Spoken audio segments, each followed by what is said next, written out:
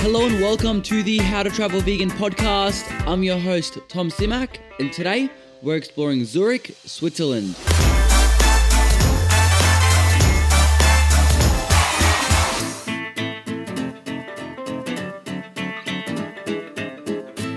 The country of Switzerland is a sight for sore eyes. Absolutely stunning mountain ranges, beautiful waterfalls flowing into freshwater streams, and enough great vegan food to keep you coming back.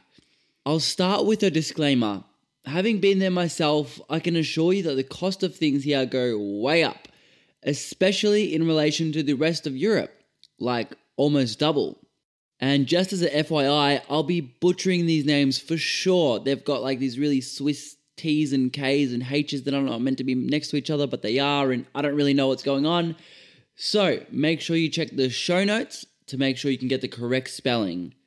Starting with something that makes Zurich special, it's Haus Hiltel. It is the first and oldest vegetarian restaurant in Europe, operating since 1898, and with 4,200 Google reviews, it has 4.5 stars. As you can imagine, this place is pretty busy, and a solid meal with dessert will set you back roughly 50 franc, which is about 70 Australian dollars. But the selection of foods is absolutely insane, and everything has a clear label on it as well. The buffet portion of the restaurant is way more popular, but they do have an a la carte option as well. I recommend going buffet so you can have the opportunity to try a bit of everything. Next up, we have Dapur. The cool story here is that it recently went full vegan as the chefs transitioned to vegan themselves. The food is Indonesian, and the place has a super cozy vibe. If you like upscale, white tablecloth, fine, 5-course dining type things, check out Mark Duce, I think it is. It's a sophisticated, trendy restaurant with one of the most innovative menus I've ever seen. When I say fine dining, you'll get what you pay for here. Moving on, I'm going to mention 3 different restaurants now that all offer a buffet, both warm and cold meals. All 3 have amazing reviews, and if you have enough time, go right ahead and try them all. But if not, narrow it down to the closest one to you. We have Samsis, Tibbets, and Chimmy's.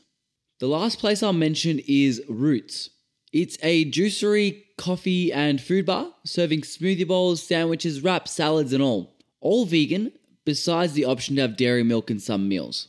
That's all for the most popular places I could find to eat. Onto vegan tours and things like this. I couldn't find any tours specifically for Zurich, but for meeting new people and vegan events, check out the meetup group Eat Positive in Zurich.